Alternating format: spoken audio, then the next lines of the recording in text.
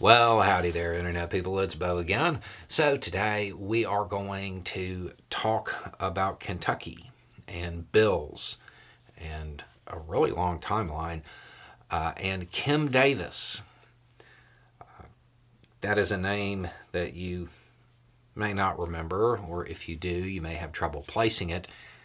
She is the former county clerk in Kentucky that became just world renowned because she refused an order that said she had to issue marriage licenses to gay people. That occurred way back. She was jailed over that in 2015. She was jailed for 5 days and went on to run for re-election in 2018, and she lost re-election to a Democrat by a wide margin. The proceedings have been going on for quite some time, obviously.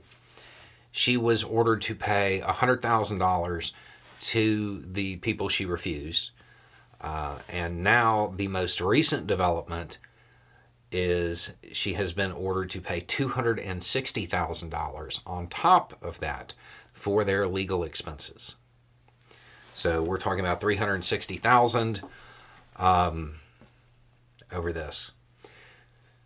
So, I mean, there's a couple of obvious things to point out here, especially, little sound bites we often hear on the channel about, it's cheaper to be a good person and all of that stuff.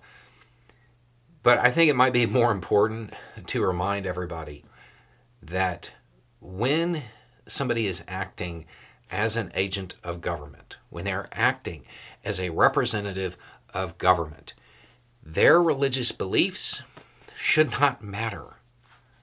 That's one thing that always gets lost in this conversation, because people talk about, well, the court told her to do this, and this happened, and this was the law, and all of that. At the end of it, though, the refusal was based on, which I have no doubt they are sincerely held religious beliefs.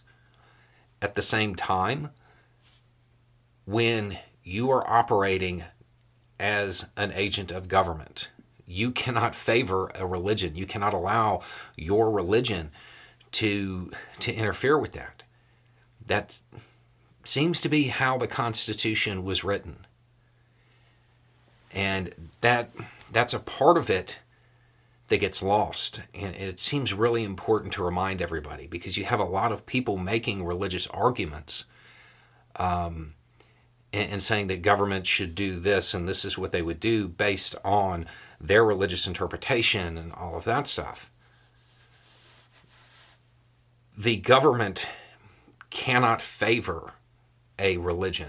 So if you take a government position, you shouldn't be allowed to use that position to further your religious beliefs. This is a big part of this conversation.